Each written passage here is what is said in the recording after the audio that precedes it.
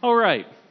I decided to name this message being Brainwashed. We're going to be talking about Jesus washing the feet of the disciples at the Last Supper. The big idea is that it wasn't actually about feet getting cleaned. But why don't we read the Word of God together, and then we'll go from there. This is a longer portion, so would you just forgive me? It seemed like we needed to read a bunch this morning. But I like putting up the words here for you, so hopefully this helps us follow along. Now, before the feast of the Passover, when Jesus knew that his hour had come to depart from this world to the Father, and having loved his own who were in the world, he loved them to the end. During supper, when the devil had already put into the heart of Judas Iscariot, Simon's son, to betray him, Jesus, knowing that the Father had given all things into his hands, and that he had come from God and was going back to God, rose from supper. He laid aside his outer garments and, taking a towel, tied it around his waist. And then he poured water into a basin and began to wash the disciples' feet and to wipe them with the towel that was wrapped around him. He came to Simon Peter, who said to him, "Lord, do you wash my feet?" And Jesus answered him, "What I am doing you do not understand now, but afterwards you will understand." And Peter said to him, "You shall never wash my feet." And Jesus answered him, "If I do not wash you, you have no share with me." Simon Peter said to him, "Lord, not my feet only, but also my hands and my head." And Jesus said to him, "The one who has bathed does not need to wash except for his feet, but is completely clean. And you are clean, but not every one of you." For he knew who was to betray him. That was why he said, "Not all of you are clean." And when he'd washed their feet and put on his outer garments and resumed his place, he said to them, "Do you understand what I have done for you? You call me teacher and Lord, and you are right, for so I am. If I then, your Lord and teacher, have washed your feet, you also ought to wash one another's feet. For I have given you a circle, that you also should do just as I have done to you. Truly, truly, I say to you, a servant is not greater than his master, nor is a messenger greater than the one who sent him. If you know these things, blessed are you if you do them." I'm not speaking of all of you. I know whom I have chosen, but the scripture will be fulfilled. He who ate my bread has lifted his heel against me. I am telling you this now before it has taken place, that when it does take place, you may believe that I am he. Truly, truly, I say to you, whoever receives the one I send receives me, and whoever receives me receives the one who sent me.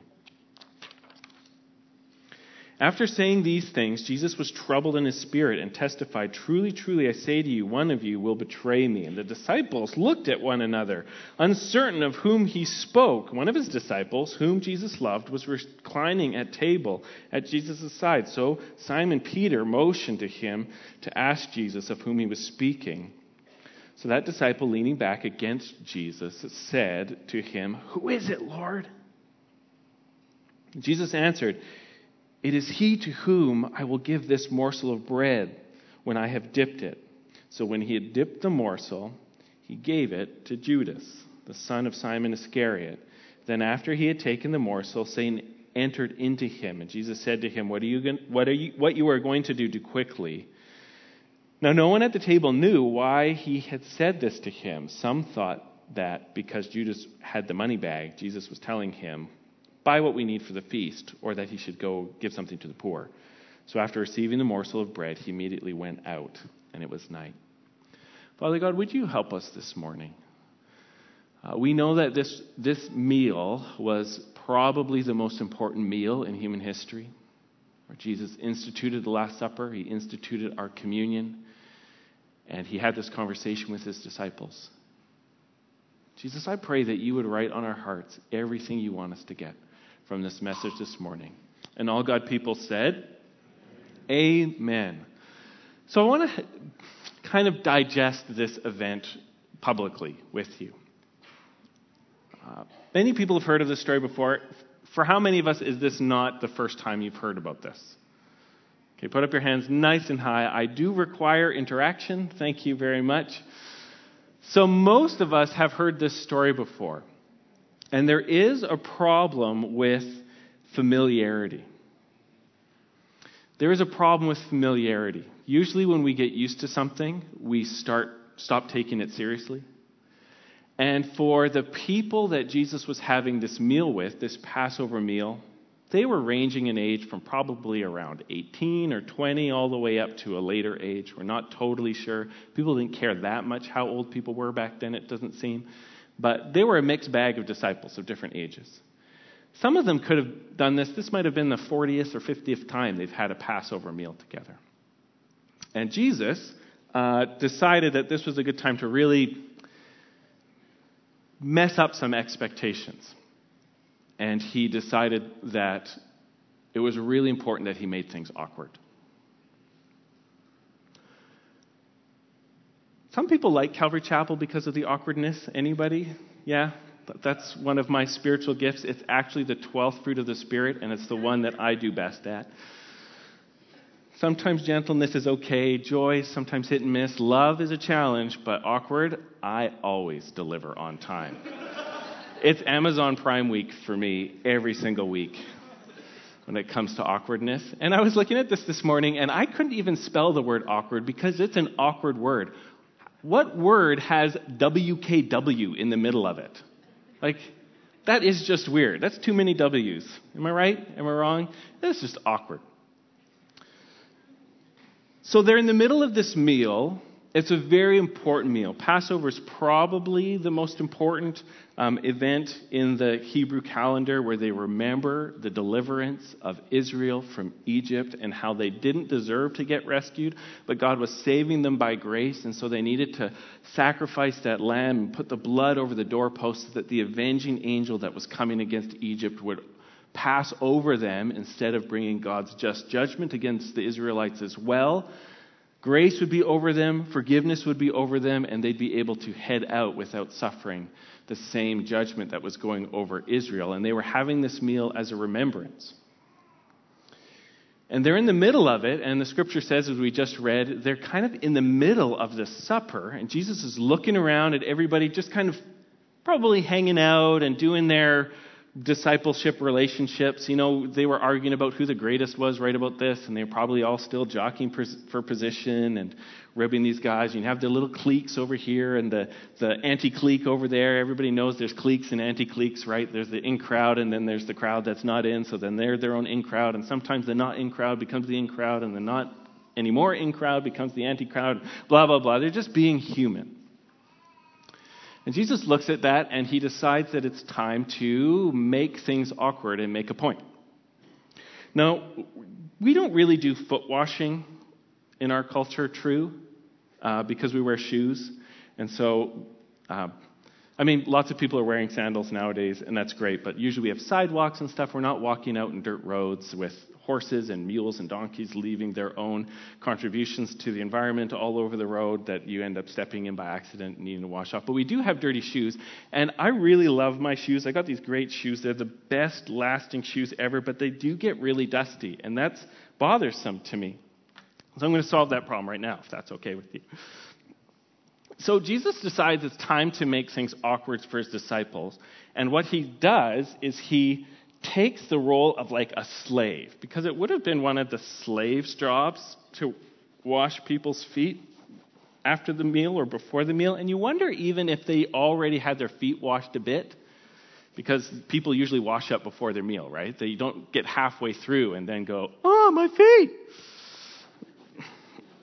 They do it in the middle. This is the worst part right here, under the tongue, getting the stuff out of there.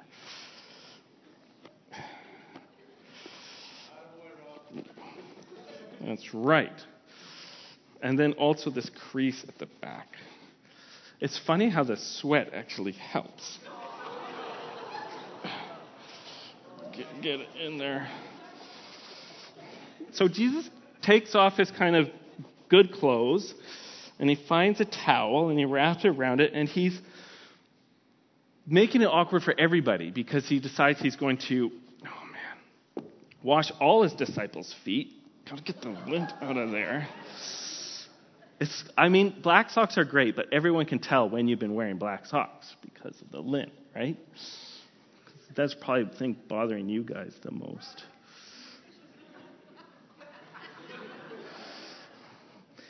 And there was part of the point. He's washing his disciples' feet, and it would be like, if you were going to McDonald's after church, and you were going to make in your order, and guess who showed up to take your order? But Pastor Rob, right? It'd be like, hey, I'd like 2 cheeseburgers.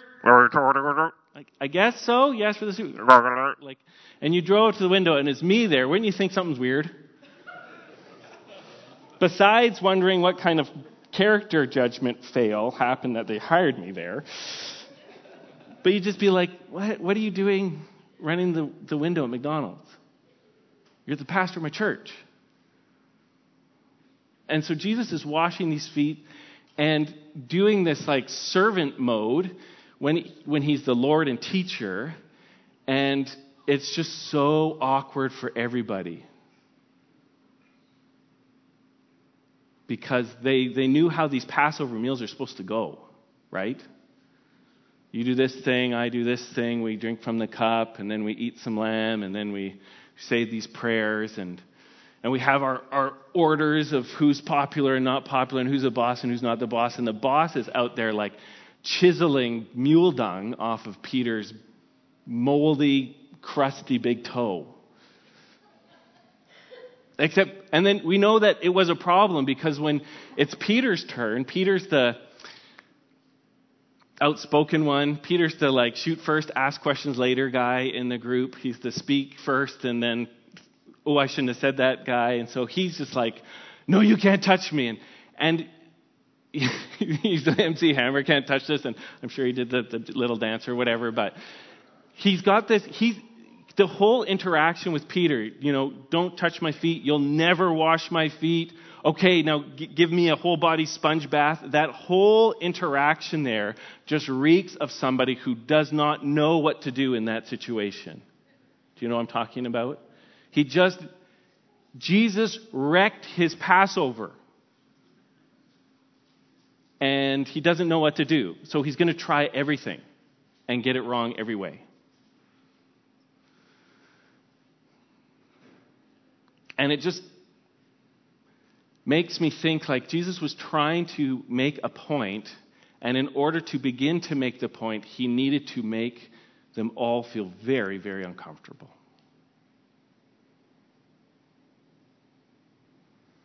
And I just think about that because if you're like me, isn't the point of your life to try to get your life the way you want it to be?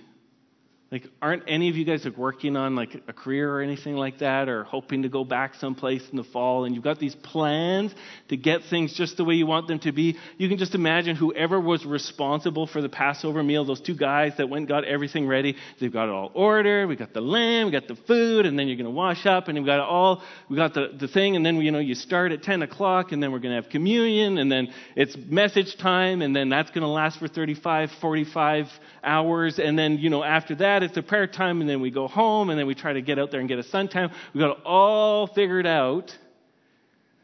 And if we get the routine just the way it would keep us happiest, we might learn nothing. We might get 100% comfort and 0% kingdom. And then Rob takes his sock off. And then all of a sudden, I know what you're all talking about over lunch. And I know for my birthday, I'm going to be getting some toenail clippers. Because it's been a while, and it's on camera. Right? Yeah. This is the time to move on. Face, good. Love you, babe. It's still a beautiful face. But are you tracking with me on this? It's there's something about saying yes to Jesus in your life where it's really important that he feels he has the right to mess up your day. Because half the time, if we even get what we want, we'll still miss him. Even when we want good things. The other half of the time, we don't want good things. And his love looks like rooting our plans. And a lot of wisdom is just figuring out which one of those things we're dealing with here.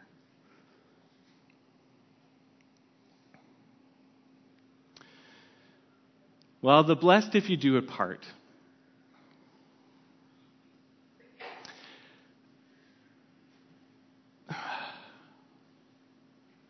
I sympathize with the disciples because when you go and read this story, we read it as people hearing John process this in the Holy Spirit. And he says a lot of stuff to us to help us out. He says to us, well, this is before the Feast of the Passover, and Jesus knew this, and Jesus knew that, and all this stuff was happening. He tells us what the devil was doing. He tells us what God was doing. The disciples had no clue. They didn't know what's going on. They're just like, gurgle, gurgle, when are we going to eat? That's all. And maybe they're a little bit stunned. Didn't we? Jesus has been fighting with people in the temple quite a bit these days.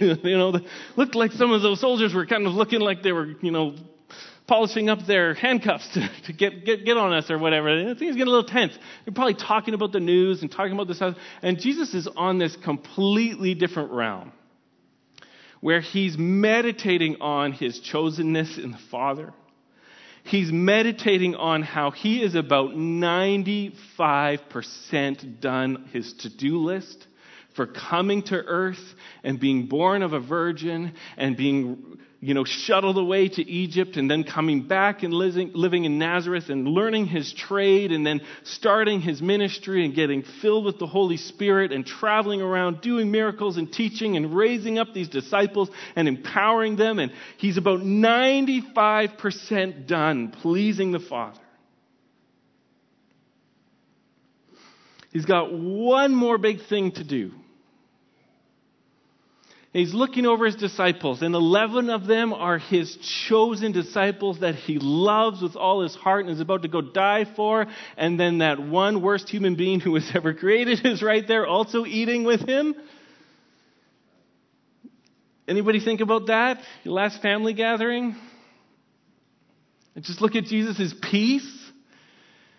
The one worst human being of all time that Dante puts in the center of hell in the lake of fire or lake of ice.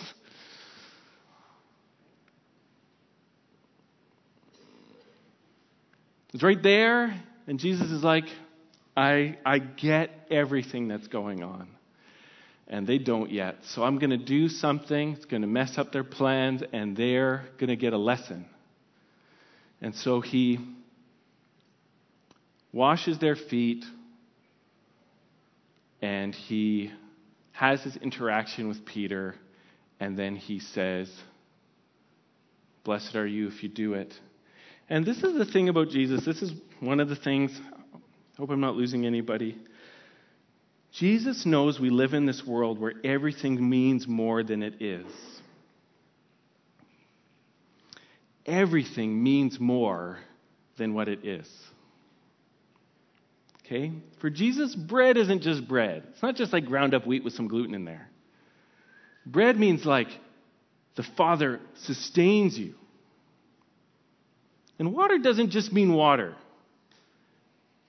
It means that absolute chaos that I walk across when I want to prove a point about my godness. And a man isn't just a man. He is the image of God in the masculine expression, particularly designed to show off government and authority. And a woman isn't just a woman. She is God's life-giving power made flesh. And foot washing isn't just about dirt. It's about the entire process of salvation. That once you're washed, you're clean, but you're going to need Jesus to clean you off every single day for the rest of your life until you see him face to face. Because God is a spirit. And when he made everything, he made it all to talk about God. So everything is itself, and everything means way more than itself. A marriage isn't just a marriage. It is God testifying to the marriage of the Lamb to his bride. All of them. And the child isn't just a child. It's a testimony to how small and needy we are towards the Father, that we need him every single day. Everything means more than it is to Jesus because Jesus sees things how they actually are. We're the ones that kind of we shrink things down to what we can control. So Jesus gives them this lesson. And he's teaching them something, and so many things, but this is one of these passages where all kinds of scholars write all kinds of long books, and they might disagree with each other about what this all means, and that's fine. At the very least, Jesus is trying to give them another lesson about authority. Am I the boss? Says Jesus. They're like, yeah, this is why we're so upset. Well, if I'm the boss and I wash your feet, when you're the boss, you wash some people's feet. Clear? And one of the things this does is it reminds me that there is such a thing as the boss. We live in this interesting culture that's very influenced by leftism, which, if you want a definition for it, is really the philosophy that if you can find something wrong with something, you have a right to destroy it. That's what leftism is. It's very sensitized to any kind of injustice, and when it finds injustice in something, it doesn't really want to fix it. It wants to burn it down. Right? That's what leftism does. Well, marriage can lead to divorce, destroy marriage. Children can ruin your life, destroy children. Justice systems can lead to injustice, burn down the courts. Police can be bad police, defund the police. Anytime leftism finds something wrong with this world, and guess what? Everything's broken at least a little bit, they think, time to destroy it. Anybody have problems with there being such a thing as authority in the church? Anybody have problems with the idea of headship in the home? If our response is to reject these things, that's more leftism than Jesus. Jesus' response is, you're right to call me Lord and teacher, because that's what I am. Capital L, capital O, capital R, capital D, capital T. And I am among you as someone who washes your feet. And this is where we get kingdom fix in a world that wants to do political conflict. It's right. Authority that's all selfish and me and domineering and enslaving, that ain't any good. Heads of the home, who are self-absorbed heads of the home, you're doing more harm than good. Church leaders, I'll speak for myself, they get really obsessed about being treated like a church leader. Yeah. Maybe you should go on vacation for a bit till I figure that out. But it is real. Elders really are elders. God takes it really serious, even if we don't. It's the thing about the Lord. Even if we don't believe how he runs the world, he still runs the world the way he's going to run the world. And our unbelief is our problem. If we're the ones stumbling around in the dark and we run into a wall, that's our fault. He says, turn on the light. If you're done stubbing your toe and bruising your face, turn on the light. Find out how God runs the world. Find out how God runs homes. Find out how God runs churches. You change, says the Lord. But at the same time, there is such a thing as leadership and authority, but it needs to be the kingdom way. Humility first. Servanthood first. How low can you go? And that's the only way almost anything is preserved over time, or else it self-destructs and gets destroyed. God's will, God's way. What do you say?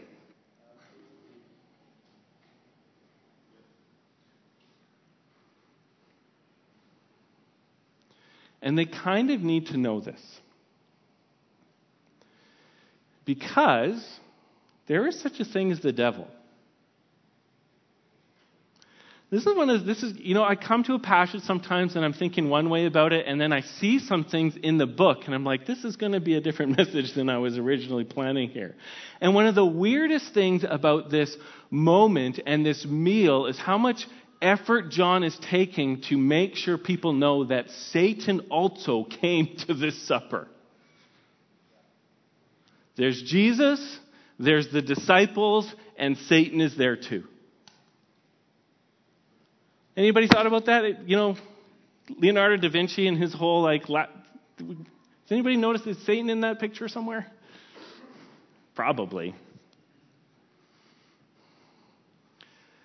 But John's he wants them to know that Satan has already put an idea into Judas's heart before Jesus gets up to wash their feet. And then after Jesus and John have that little interaction, that's when Satan really starts moving and gets the ball going where Judas is going to hand Jesus over through betrayal to his crucifixion. Do you guys ever think about Judas? Because he was just a guy. And one of the things that gets me about Judas is that nobody knew Judas was Judas until he Judased.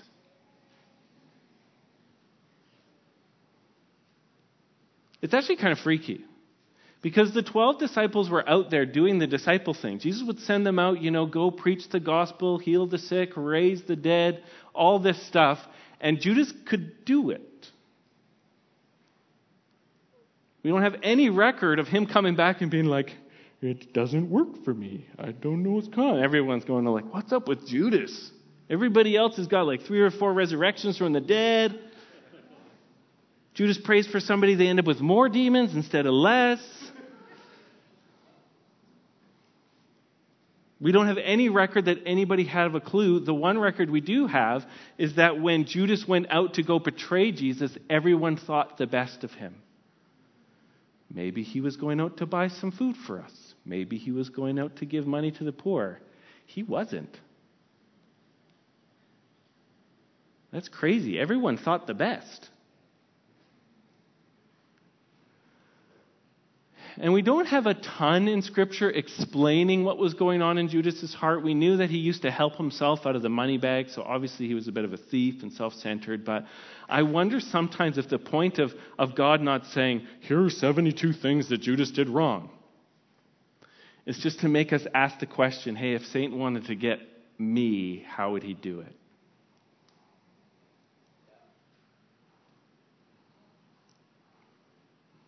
And if Satan wanted to get you, how would he do it? Because you probably know. To get you angry at Jesus, to get you feeling like you know better than Jesus, to get you feeling like you'd have a right to stick it to somebody. You don't need to wash no feet. You can take control of this situation. You can get yours. You can prove people don't see you right. They don't acknowledge you right. You're not getting what you deserve. This is your life. This is your one life. YOLO, you only live once, and you need to get what you need to get.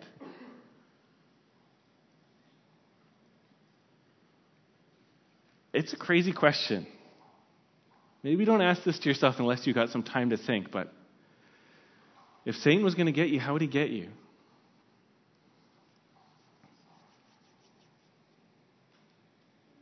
If Satan was going to get you to sell your soul, what would he have to offer you to really tempt you?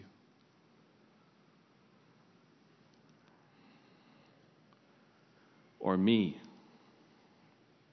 For me, I think it would be offense. I do stupid things when I'm offended.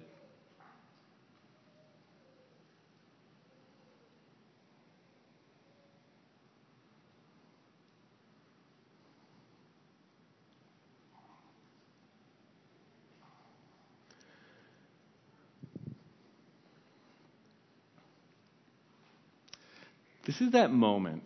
In North America, preachers are kind of expected to take you out of that heavy feeling right now. So I'm just going to count to 10 and let you sit there for a little bit longer. Satan's here now, as far as we know.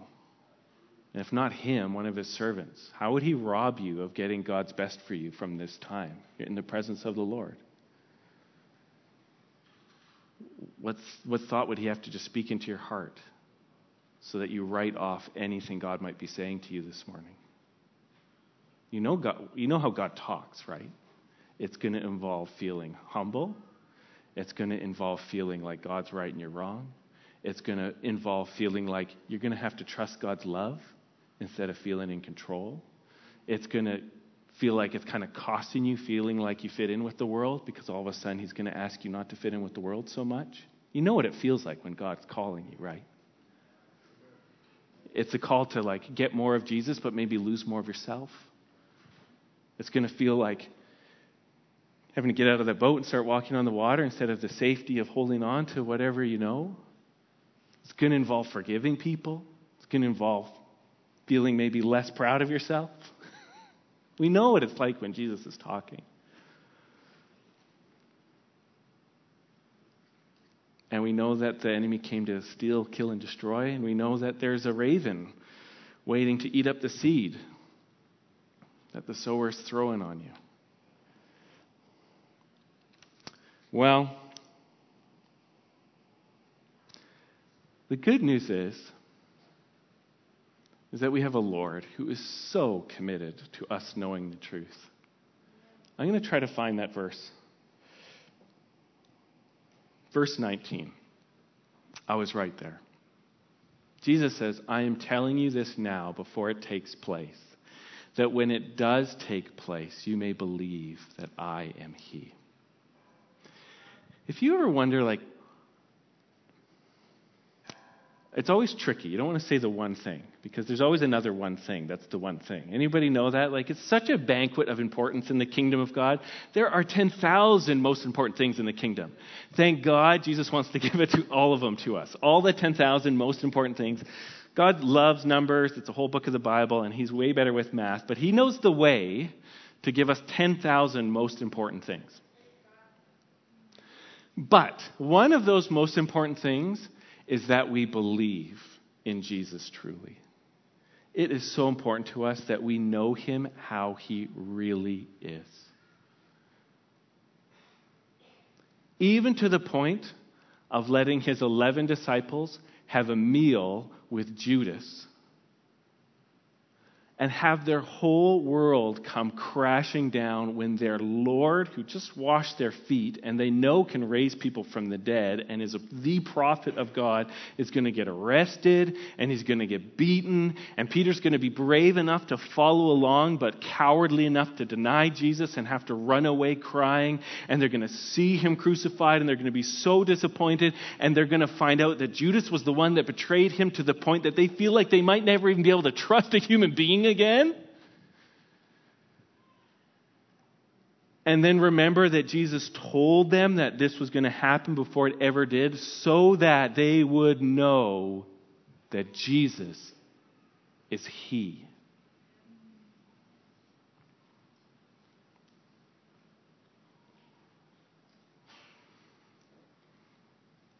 There's 10,000 most important things, but the most important thing in your life is knowing who Jesus really is. To Jesus. Scarily, Jesus is willing to send us or let us go through mountain loads of trouble and all kinds of hurt we would never wish for. But through everything, we know that the Master wants us to know that He is Lord and teacher, and that He's chosen us. This is one of the... I love the Gospel of John. John is the John Calvin of the disciples. He's got his sovereignty of God on turned up to 11 through his Gospel, which I really love.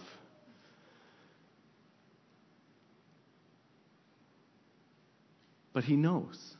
Jesus just knows. He loves you, and He knows all the mountain loads of poop that are coming your way. And He knows He loves you, and He's chosen you, and me too. And He knows all the mountain loads of hurt and sense of betrayal and letdown and questioning that are coming our way. And He knows that He loves us and He's chosen us, and it's going to be okay. Because it's all coming through the sovereignty of a Jesus who knows the best thing that can happen to you is really knowing him. And the whole point of going to heaven, like this is one of the things. Why do you want to go to heaven? I've told you this before. I'll tell you again. This isn't a joke. I ain't lying. All that stuff people say. I had a teacher one time who wanted to go to heaven because his vision of heaven was a hockey rink with an 18-hole golf course around it, which is only a few people's idea of heaven, I am sure. But do you get better? What if it's just like, yes, you get the 18-hole golf course, but your handicap is going to be 52 for all of eternity. Where did I end up? For me, what I imagine heaven being like, to try to get the point about knowing Jesus here, is heaven is being stuck in between floors in an elevator, and all you've got is Jesus. Do you still want to go?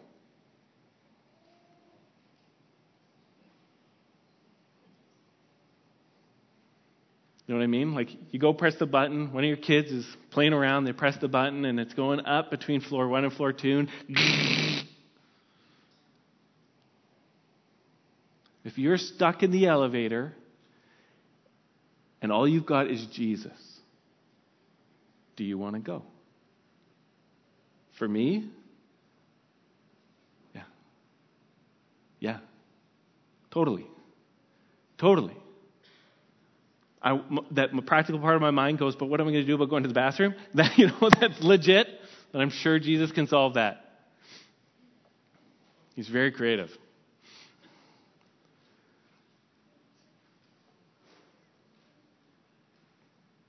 But I play these mind games, not with other people, just myself, I promise. This is what Jesus is getting at here. And this is, I think, sometimes where I can get out of step with the Lord. Jesus is just like, Rob, if you've got me, you're going to be okay. And I don't always believe him. Anybody else like me? Yeah. God still loves us. But we're on the journey with him. He wants us to keep getting it. Jesus plus nothing is heaven on earth.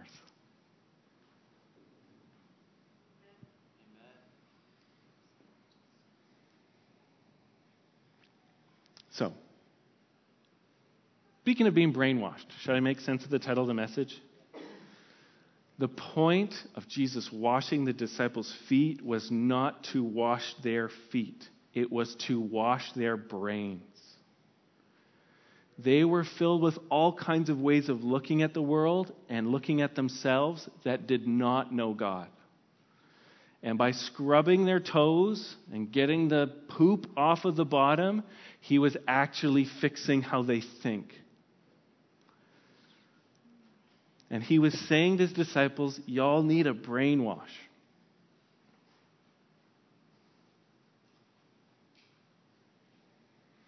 Y'all need to learn that it's wonderful to become a Lord as long as you're willing to scrub toes. And it's wonderful to have the honor of being a dad as long as you never stop changing diapers. Change a diaper this week. Never growing out of diapers. Probably never growing out of diapers. Woo!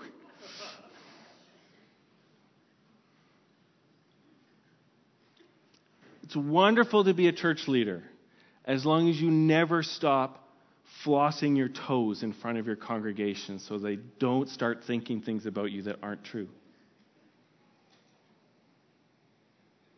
Because we need our brains totally scrubbed. We need our brains so deeply scrubbed by a God who loves us. That's all I got to say this morning. So, Father God,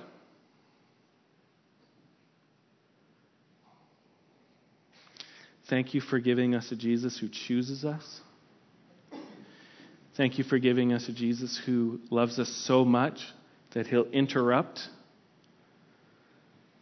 all our preps and do something so awkward to help us change how we think. Thank you for giving us somebody who loves us so much that he persists in insisting that we know him as he really is. Thank you, God, for giving us a Jesus who is willing to die for us, to wash us not with water, but with his own blood, not so that we can be clean in the sight of men and women, but that we can be clean in the sight of the holy God himself. And Father, I pray in the name of Jesus that you would keep deconstructing the world of man and the kingdom of darkness out of our minds. Lord, I know people talk about deconstructing their faith. I pray we would be deconstructing our unbelief by the power of God in the face of Jesus in the word of the Holy Spirit. Lord, would you be deconstructing our worldliness and deconstructing our self-deceptions and deconstructing where our hurts say no to Jesus. You cannot wash my feet to Jesus.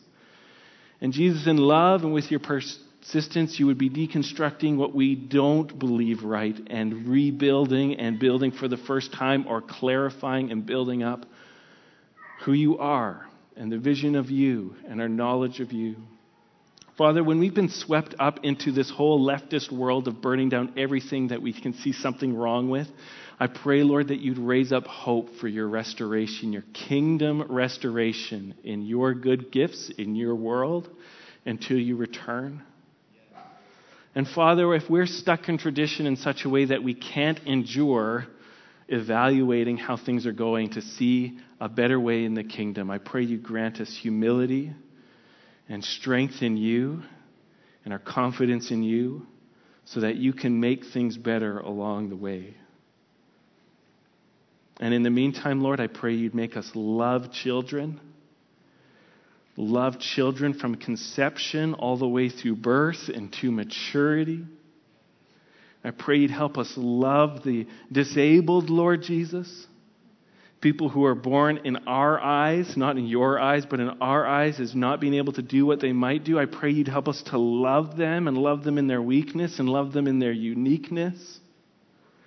Father, I pray you'd help us to not put our hope in identities that come from the world or from the internet or Google, but from this precious identity as being chosen by Jesus and loved by Jesus and refined by Jesus and kept by Jesus. And that this would be an exclusive identity that kind of pushes out or rules over or judges and critiques every other kind of identity that people can have in the world. And Lord, that you would help us have such joy in the face of Christ.